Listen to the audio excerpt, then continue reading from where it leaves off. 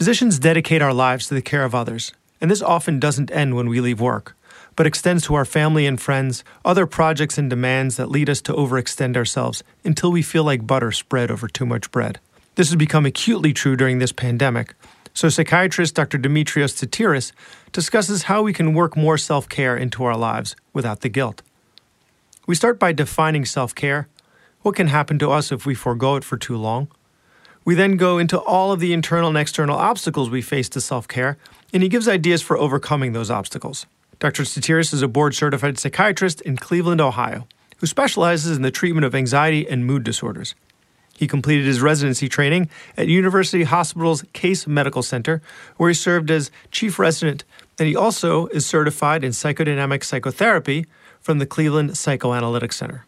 When he's not at work, he devotes his time to his wife and 2 young children, and doesn't neglect his self-care. He can be found on Twitter at Dr. Dimitrios, MD. Welcome to the Physician's Guide to Doctoring, a practical guide for practicing physicians. Dr. Bradley Block interviews experts in and out of medicine to find out everything we should have been learning while we were memorizing Krebs cycle. The ideas expressed on this podcast are those of the interviewer and interviewee, and do not represent those of their respective employers. And now, here's Dr. Bradley Block.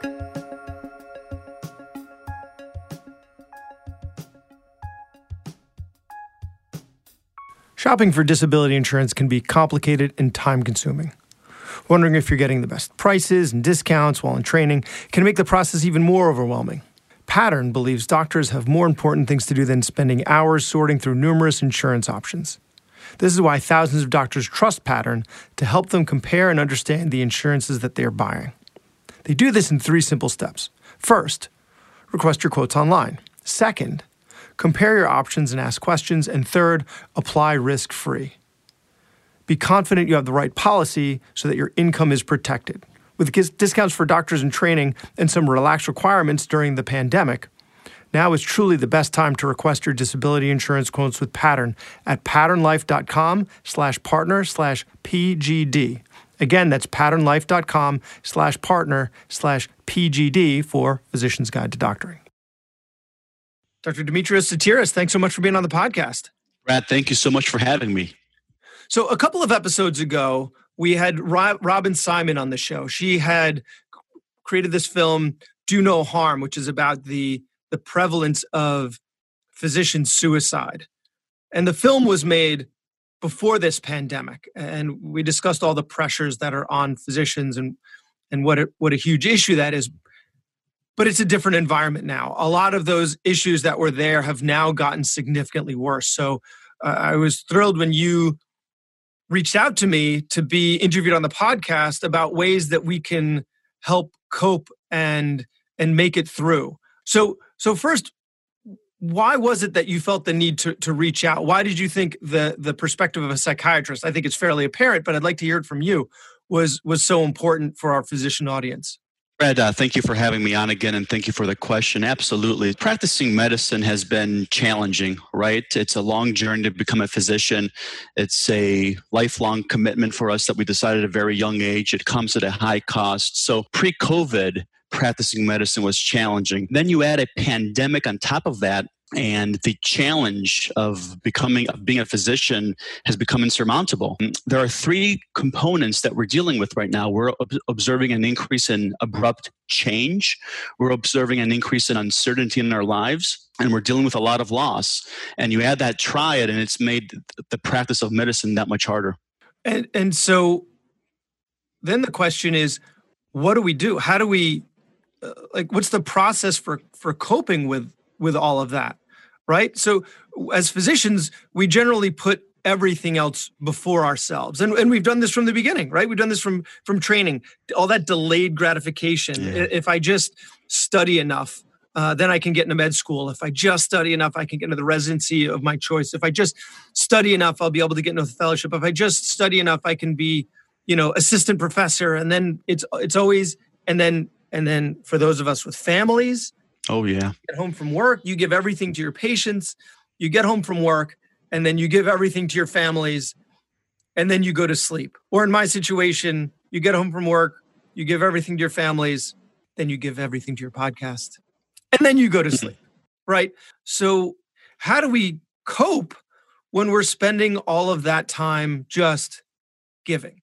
Yes, Brad, you're describing the culture of medicine, which is characterized by it's a culture which promotes self-sacrifice. That's what you're describing. You know, what has been promoted in our culture is taking that overnight call, taking that extra shift, going the extra mile, taking on that extra course, right? Taking on that extra patient caseload. And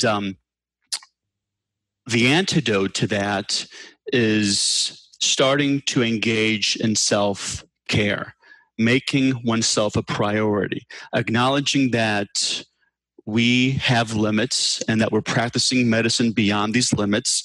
And if we continue to practice beyond our limits, we really predispose ourselves to mental health difficulties, to depression, to anxiety. And it's important to start to set boundaries with ourselves by saying, hey, I'm practicing beyond my limits and I need to focus a little more on myself and engage in self-care. In my opinion, self-care is not something that has been encouraged by the culture of medicine. I don't recall that in my medical training or in my residency training. Do you, Brad? You know what I recall? I recall being on my surgery rotation and them saying, you know what the worst thing about Q2 is? Missing half of the good stuff. Wow. Right? Like you should want to be in the hospital 24/7, and if you don't, there's something wrong with you, right? That's what was bred into us, and yes, that was not me. That was never me. You know? So you can imagine that self-care is not natural to physicians. It's just not, and you can imagine that. Because of the culture that we've been exposed to for all these years, we experience some feelings that prevent us from pursuing self-care. We experience feelings of obligation and we experience feelings of guilt. And these psychological factors, they make it really hard for us to engage in self-care, which is necessary to provide care to the best of our ability to patients. Well, let's talk. What is self-care? Because for me, self-care is one, actually, it's this podcast, right? It's being able to have a creative outlet that is separate from my practice, separate from my family. Like it's its own thing. So it allows me to toggle away from what I'm normally thinking about or what's normally on my mind. I'm also into fitness. So the few experiences I get nowadays, that's important to me, but that's me. What qualifies as self-care? Yeah, so self-care is defined as the practice of taking action, healthy action, to preserve and even improve your health. So that's self-care. And there are different types of self-care. So what you're describing as far as exercise is an example of physical care. Physical self-care. There is also emotional self-care, such as the practice of journaling or listening to music or playing music or engaging in art. There's also social self-care, reaching out to a loved one, connecting with a peer in medicine. There is spiritual self-care, for example, engaging in prayer or meditation. And there's also professional self-care, such as setting boundaries with work, planning a day off. So these are different examples of self-care. But you mentioned guilt, right? Anytime I'm not doing one of those things, not doing one of those things, but anytime I am doing one of those things, right? I'm either not working, I'm not with my family. Like in order for me, at least the way my day goes, I have 3 small kids, right? My oldest just had his 4th birthday and my youngest is 8 months old. So they're all 3 of them are squished, separated by 3 years and 4 months. They're all packed together. None of them sleep. So when I wake in the morning to when the first one wakes up, which is around 6 o'clock in the morning. We do bedtime, which lasts like 7 to 8. In between there, like I wake up, my wife generally gets them in the middle of the night. Sometimes I do as well, but then I let her sleep in the morning. So I get them when they first wake up, eventually hand them off, go to work, come home from work with them, put them to bed, and then I am exhausted. So anytime that I'm not with them, right, or I'm not working, there is no time. So then I have to put them in front of the TV, right? Because my wife's been with them all day. Like she's got all other stuff she needs to do. She needs a break. Then I feel terrible because, the TV is the enemy. Screen time is the enemy. And American Academy of Pediatrics. You're a terrible parent if you put your kids in front of the screen. So then I feel guilty about it. But then I'm not taking care of myself. So how do I get past that? Absolutely. So if I may decipher your comments, there's a couple layers there that I think we need to peel, if that's okay. The one is, quote, I don't have enough time to engage in self-care. We have this impression that self-care is time consuming. I would argue that self-care can even be 5 minutes, like 5 minutes of deep breathing, 5 minutes of meditation, right? So self-care does not have to take a lot of time. It can even be a 5-minute exercise in quiet, in isolation. And those 5 minutes will actually help you be more effective and more efficient as a father, as a husband, and as a physician. So that's the one thing I want to point out. It's okay to start small when it comes to self-care. We don't have to necessarily have 1 hour of care off the bat. That would be nice, but it's okay if we start with 5 minutes. Now let's talk about guilt. Let's pivot into that. You mentioned guilt. And what is guilt? So guilt is feeling bad, feeling like you're doing something wrong. And guilt is the difference between what we do and what we think we should be doing. It's the difference between our behavior and our expectations. So in your example, to decipher the guilt, you're doing all this work as a husband, as a father, as a provider, as a physician. That's your behavior. But then your should is, well, I cannot stop. I should continue to do more for other people, and I should not engage in self-care because look at all my responsibilities. So that gap is what creates guilt. And there's only 2 ways to cope with guilt in order to lower that difference. One is to increase our behavior and work beyond our limits. That's one way to cope with guilt, right? Just to take on and on and on, more and more and more. Or to examine our expectations and maybe lower those expectations to a more reasonable, realistic, and sustainable level. When we examine your day and when we say, hey, I don't have any time for self-care, or maybe I shouldn't engage in self-care because look at all these responsibilities that I have, would a few minutes of self-care per day help you be a more effective and efficient father, husband, and physician? So I think at least how it would translate into my day would be basically having pre-scheduled time. Mm-hmm. So I would feel less guilty about this if we pre-scheduled it. Like I get home from work with the kids for a half an hour, then they're on the screen for a half an hour, and then we have dinner, right? Like if that half an hour were pre-scheduled and that's what our intention was all along, rather than just being like, oh, I'm exhausted. Can we just put the TV on? And then I feel guilty for not having enough energy for putting the TV on. Mm-hmm. Right? If it was pre-planned, the outcome is still the same, but now no guilt. Mm-hmm. Yes. So a couple things here. Absolutely. So number one, pre-scheduling self-care, that's important to do. What my wife and I do, for example, Sunday nights, we sit down and we kind of plan the week, and we look at any meetings that I have or any responsibilities that she has, and we'll allocate time for each one of us as far as self-care. Now, and again, it may not be the ideal time slot, and it may not be the ideal duration of self-care, but something is better than nothing, right?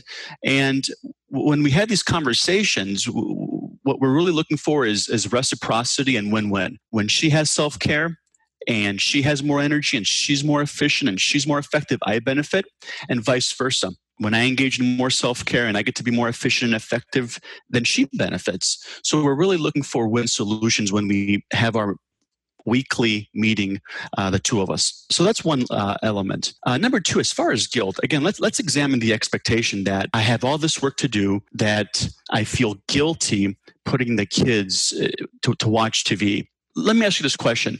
If somebody else were to be expressing to you, Brad, that they feel guilty about having their kids watch, 30 minutes of TV because they're so drained from being a physician and a husband and a father, would you tell them to feel guilty, or would you tell them to, it's okay, it's okay, give yourself permission to watch, for your kids to watch a little bit of TV? What would you tell them? You're a terrible parent. You shouldn't consider putting them in front of the TV. It's rotting their brains. What are you thinking? No, it's always, our internal monologue is always going to be worse than anything we would tell our friends, right? If we Yes. talk to ourselves the way if we talk to our friends the way we talk to ourselves, we wouldn't have any friends. I'm fond of that expression. And I see what you're saying. It's the same in that regard, right? Like, Yeah. give yourself a break. Give yourself a break. And you know what? My wife constantly telling me that. It's fine. It's not a big deal. Yes. You're not getting that much screen time. It's fine. Don't be so hard on yourself. Your expectations are too high. You're already a successful physician. Why do you also need to have a podcast? Your expectations are too high. So this is how we work, right? Like you're writing a book. Being a successful doctor and parent wasn't enough. You wanted to do so. This is how we got here. This is how we became physicians to begin with. This is our expectations of ourselves. But are they fair and realistic? Do Yeah. you see what I'm saying? Yeah. Or are they harsh? So, Yeah. for example, if you're going to tell someone, like a dear friend, that, it's okay if your kids watch 30 minutes of TV. And by the way, my kids just watched 30 minutes of TV from 7 p.m. to 7:30 p.m. So if you're going to give someone else permission to allow their kids to watch TV, then why don't you give yourself permission to allow your kids to watch TV for 30 minutes? Why the double standard? I think it's an interesting question that promotes reflection and introspection. So I think if we can lower, and I apologize, Brad, I think if we can lower the expectation to something a little more realistic and a little less harsh, I think that lowers the difference between expectations and behavior. And I think it helps us cope with guilt. Now, guilt, a little more on guilt. It's okay to have a little bit of guilt. I'm a big fan of Aristotle and his rule of everything in moderation. I think the absence of guilt is problematic. That's how you end up with antisocial personality disorder, because there's no moral compass. What we're trying to do is just move the guilt from being excessive and unreasonable to something a little more moderate, a little more realistic. Are there times that I experience guilt? Absolutely. I'm a human being with a moral compass. Absolutely. But I think if we can move the guilt to something a little more in the middle, I think that will allow us to make self-care more of a priority. Because again, guilt is a barrier to self-care. But don't you think that the way that we got here, right? The reason that we are successful physicians, right? We're in one of the most competitive fields, right? We had to be at the top of our classes at all times. Otherwise, we wouldn't be in the positions we're in. That you have to have these high expectations of yourself. And if you didn't have these high expectations of yourself and these times that you're reflecting and saying, I can do more, I should do more, then you're going to stagnate, right? How do you juxtapose one on the other? Like not feeling guilty about not pushing yourself, but still pushing yourself to do more and achieve more, because that's how we get here, right? That's a great question. That's a great question. There's a difference between I can do more and I want to do more and I want to challenge myself versus I should do more. When there's a different feeling, right? Should it's associated with guilt. It's associated with shame. It's associated with I'm not good enough unless I do A, B, and C. Can and want, it's more giving yourself permission to push yourself to new frontiers and to engage in self-growth and to take on new challenges because you want to see what that's like. So like, for example, myself, I write on the side. I don't write because I should write. I write because I want to write. I write because it allows me to reflect on my thoughts and to really crystallize them. I write because it helps me become a better physician by reflecting on what my patients go through and what am I going to tell my patients. So there's a big difference between I want to do this, I want to do more, and I can do more, and I want that challenge versus I should do more. I see. So it's a subtle difference, but it's I'm satisfied with what I have and what I'm doing. But what else can I do to push my limits? But at the same time, not pushing it to the point where you're neglecting other things. Absolutely, absolutely. It's approaching life from a state of abundance, from good enough. Yeah. Like what we have, we're good enough. We're blessed. We have our health. We're physicians. We get to make a positive impact on the lives of other human beings. We have our families, like we have these blessings, but it's okay to say, well, what would it be like if I wrote, or what would it be like if I took on this challenge? That's a different mindset than I should do more. When you say should, it reflects, hey, what you're doing is not good enough. Your behavior, what you've done so far is not good enough. You should do more. You're obligated to do more. Should is associated with guilt and shame. But when you approach it from a different angle, like, hey, I'm happy with what I got, but you know what? I want this challenge. I want to give it a shot. It's a different mindset, and there's a different emotional experience associated with that mindset. What about the pandemic, right? Mm-hmm. In terms of physician practices right now, some physicians are having their pay cut, even though they're seeing their risks go up and their schedules get busier. Some people, because people are afraid to go to the doctor, they're seeing their schedules wiped out and their income doing the same, and their practices are in jeopardy. I'd like to talk a bit more about the issues as they relate to the situation we're in with the pandemic, right? Self-care in the age of COVID-19.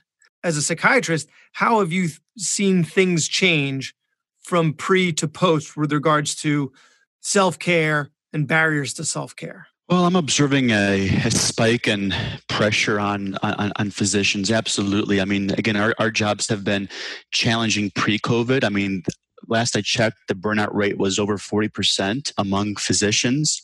And then when you add this global pandemic on top of it, we're having pay cuts and a reduction in job security, and many physicians are putting themselves at risk. There's definitely an increase in pressure, and this increase in pressure is making physicians more vulnerable to depression, to anxiety, and to other mental health difficulties. And when I say self-care, another example of self-care would be, for example, knowing that you're not alone, not isolating, reaching out to peers, right? That's another example of self-care, like socially making sure that you're not alone, that you're connected well with other people in the field. In addition, it's not I understand that people are putting more and more expectations on us as physicians, but at some point we also have to know that we have limits as human beings. And at some point there have to be some boundaries that I'm sorry that I can't take on this extra shift. I really apologize. I can't do A, B, or C. We have our limits, and it's important for each and every one of us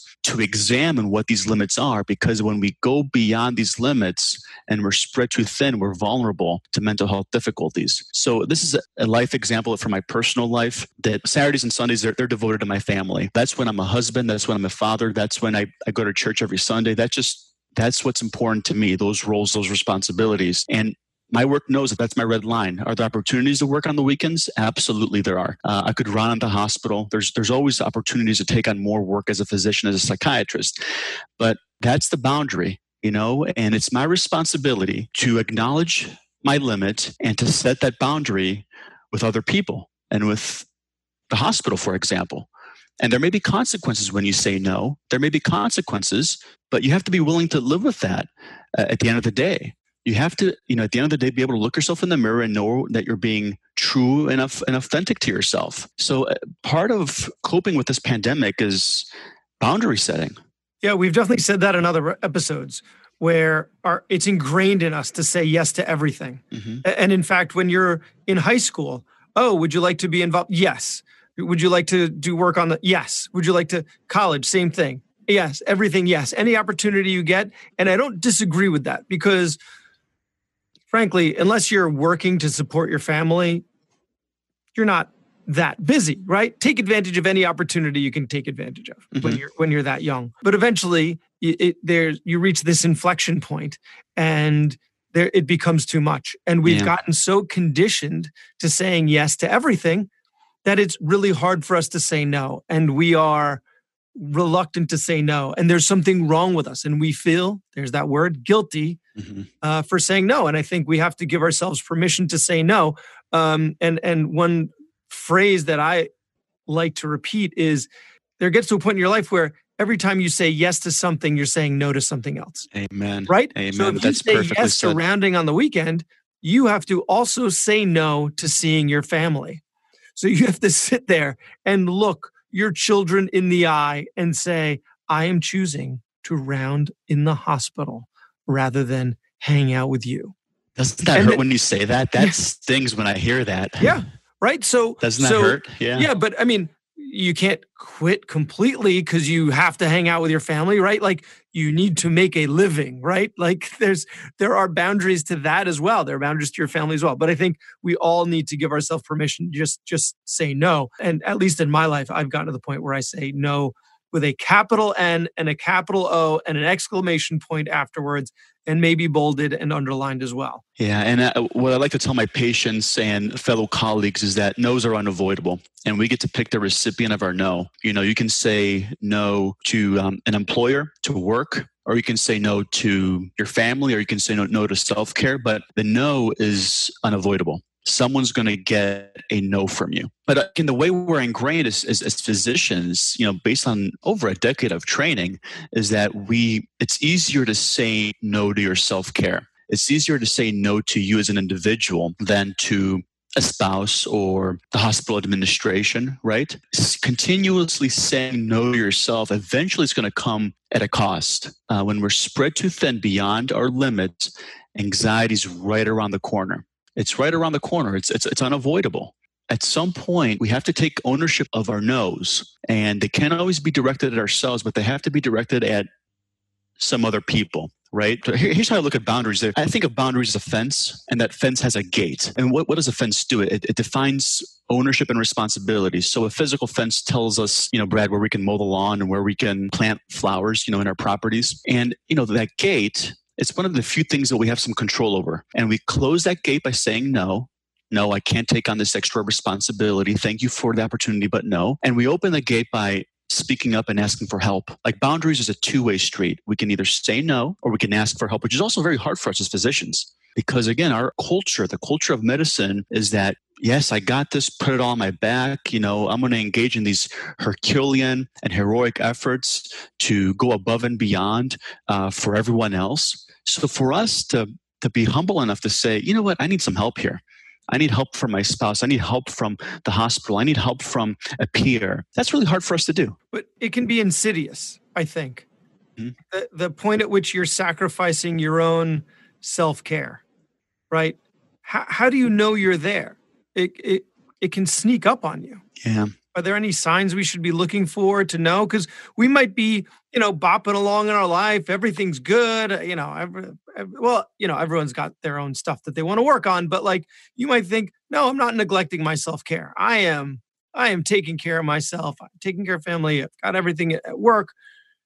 But it might not be the case. If someone was looking from the outside in, they might be like, you are not taking care of yourself. You are falling apart.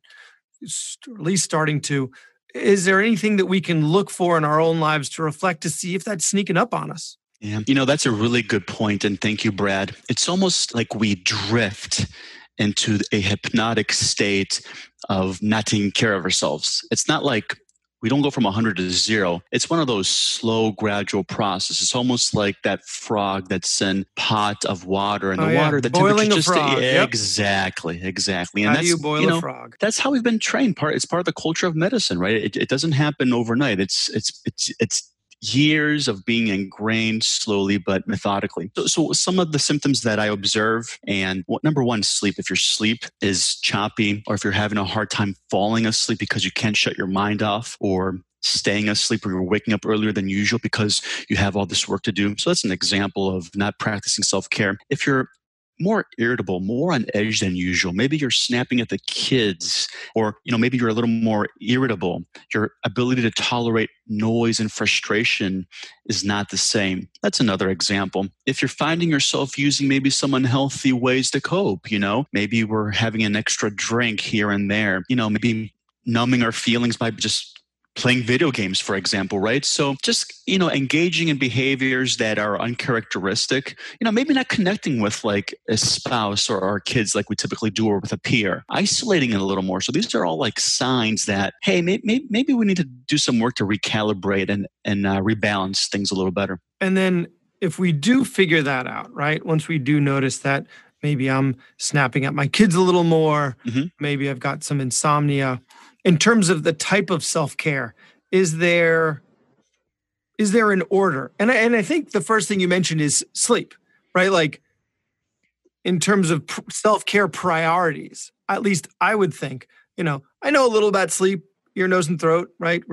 Yeah, definitely. I would think that sleep would be the number one priority. Like get your sleep in order first before you decide to start exercising or journaling or meditating, or like make sure that you are getting adequate sleep. Like find a way to either go to bed or something to, we're both in situations with little kids. It's hard to do, but like as best you can, first priority would be sleep. Would you agree with that? Or do you feel like there are other priorities or it's different for each person? Yeah, I think it's situational.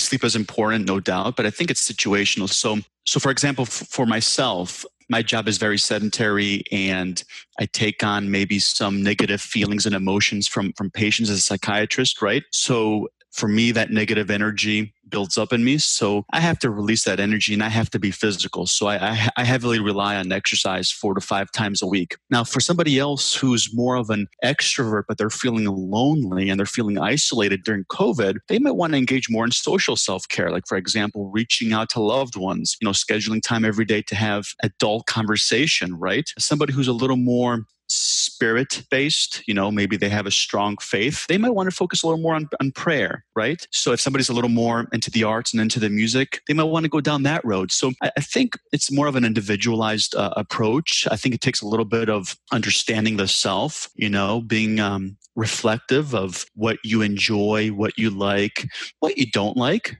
and responding accordingly. So for example, somebody who's an introvert, I wouldn't recommend social self-care. Like they need some quiet time, right? They just want to be left alone and just be with their thoughts. So I think it's knowing the individual and knowing their circumstances and designing it accordingly. What have you seen from physician colleagues in terms of resistance to self-care? And how have you convinced them, or how would you go about convincing someone? So if there were a listener out there who said, that's all well and good in concept, but in my life, it's just not going to work. It's not going to happen.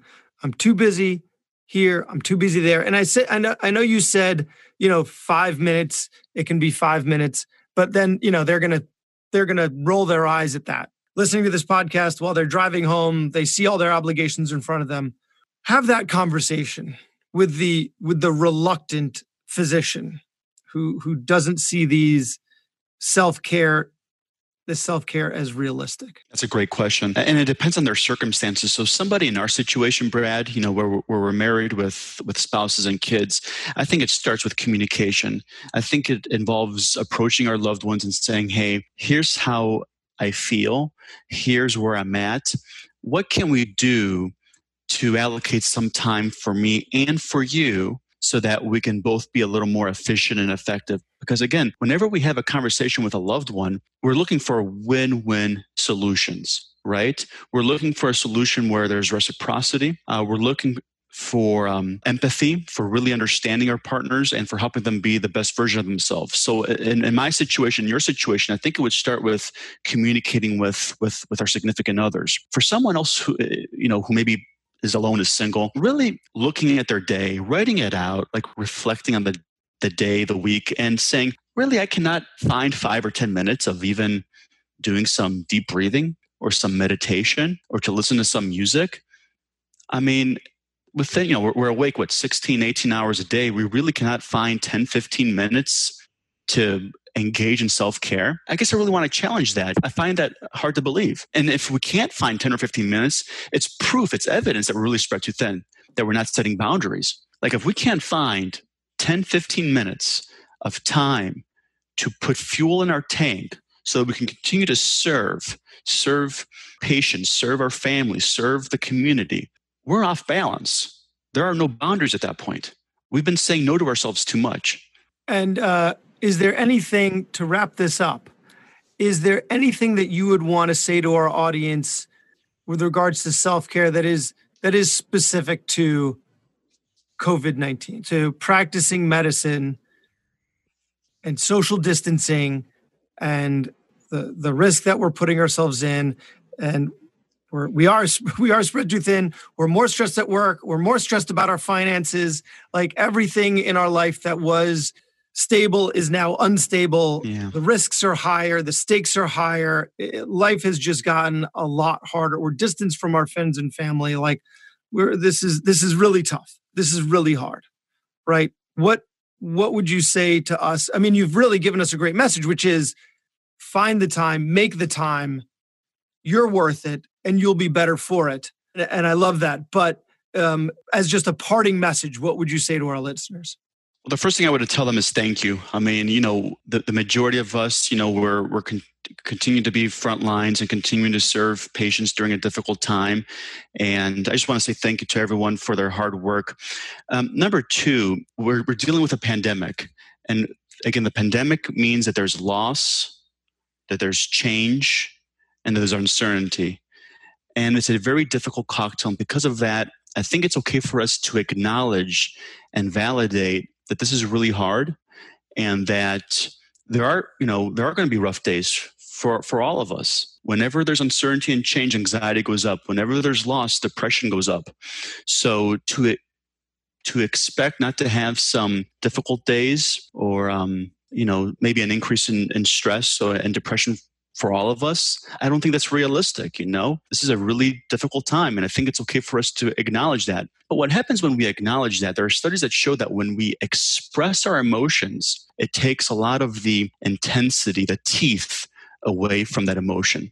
It really does. The act of validating and the act of expressing and saying, I'm stressed, I'm overwhelmed, to even be able to say that, to identify the emotion and to express that, studies do show that it takes a lot of the edge off the emotion, away from the emotion. And number three, again, when it comes to self-care, it's each of our responsibility. We talked about boundaries, and boundaries mean ownership and responsibility. And we have to take that ownership, each one of us individually. That self-care, like my self-care is my responsibility, and Brad, your self-care is your responsibility. And we really have to take ownership of that. We really have to assume that responsibility. And we have to engage in these conversations with peers, with loved ones, even with employers if we have to set those boundaries and look for win-win solutions that will promote our self-care and which will ultimately make us better physicians and better partners and better parents and better members of our community. Well, thank you. There's really a lot of great advice for the physician audience. And I know after we're done with this interview, I'm going to march upstairs and have a conversation with my wife about where we can both schedule in. She's not a physician, but she definitely, the kids are home all the time, right? There is no childcare right now. So we both need to be sure to schedule our own self-care and not feel badly for parking their little tushes in front of the TV while we take care of ourselves. So thank you for giving us permission to do that. And thank you for all the work that you're doing. Where can people find you online? People can follow me on Twitter. My handle is at Dr. Demetrius MD, where I express my different opinions. I'll publish some articles on there as well. So that's a good starting point. And again, Brad, I really want to thank you for the opportunity to be on your podcast. And I really want to congratulate you on the really good work that you're doing. The work that you're doing is very important, and keep it up. Keep up the great work. Thanks. I appreciate it. That was Dr. Bradley Block at the Physician's Guide to Doctoring. He can be found at physiciansguidetodoctoring.com or wherever you get your podcasts. If you have a question for a previous guest or have an idea for a future episode, send a comment on the webpage. Also, please be sure to leave a 5-star review on your preferred podcast platform.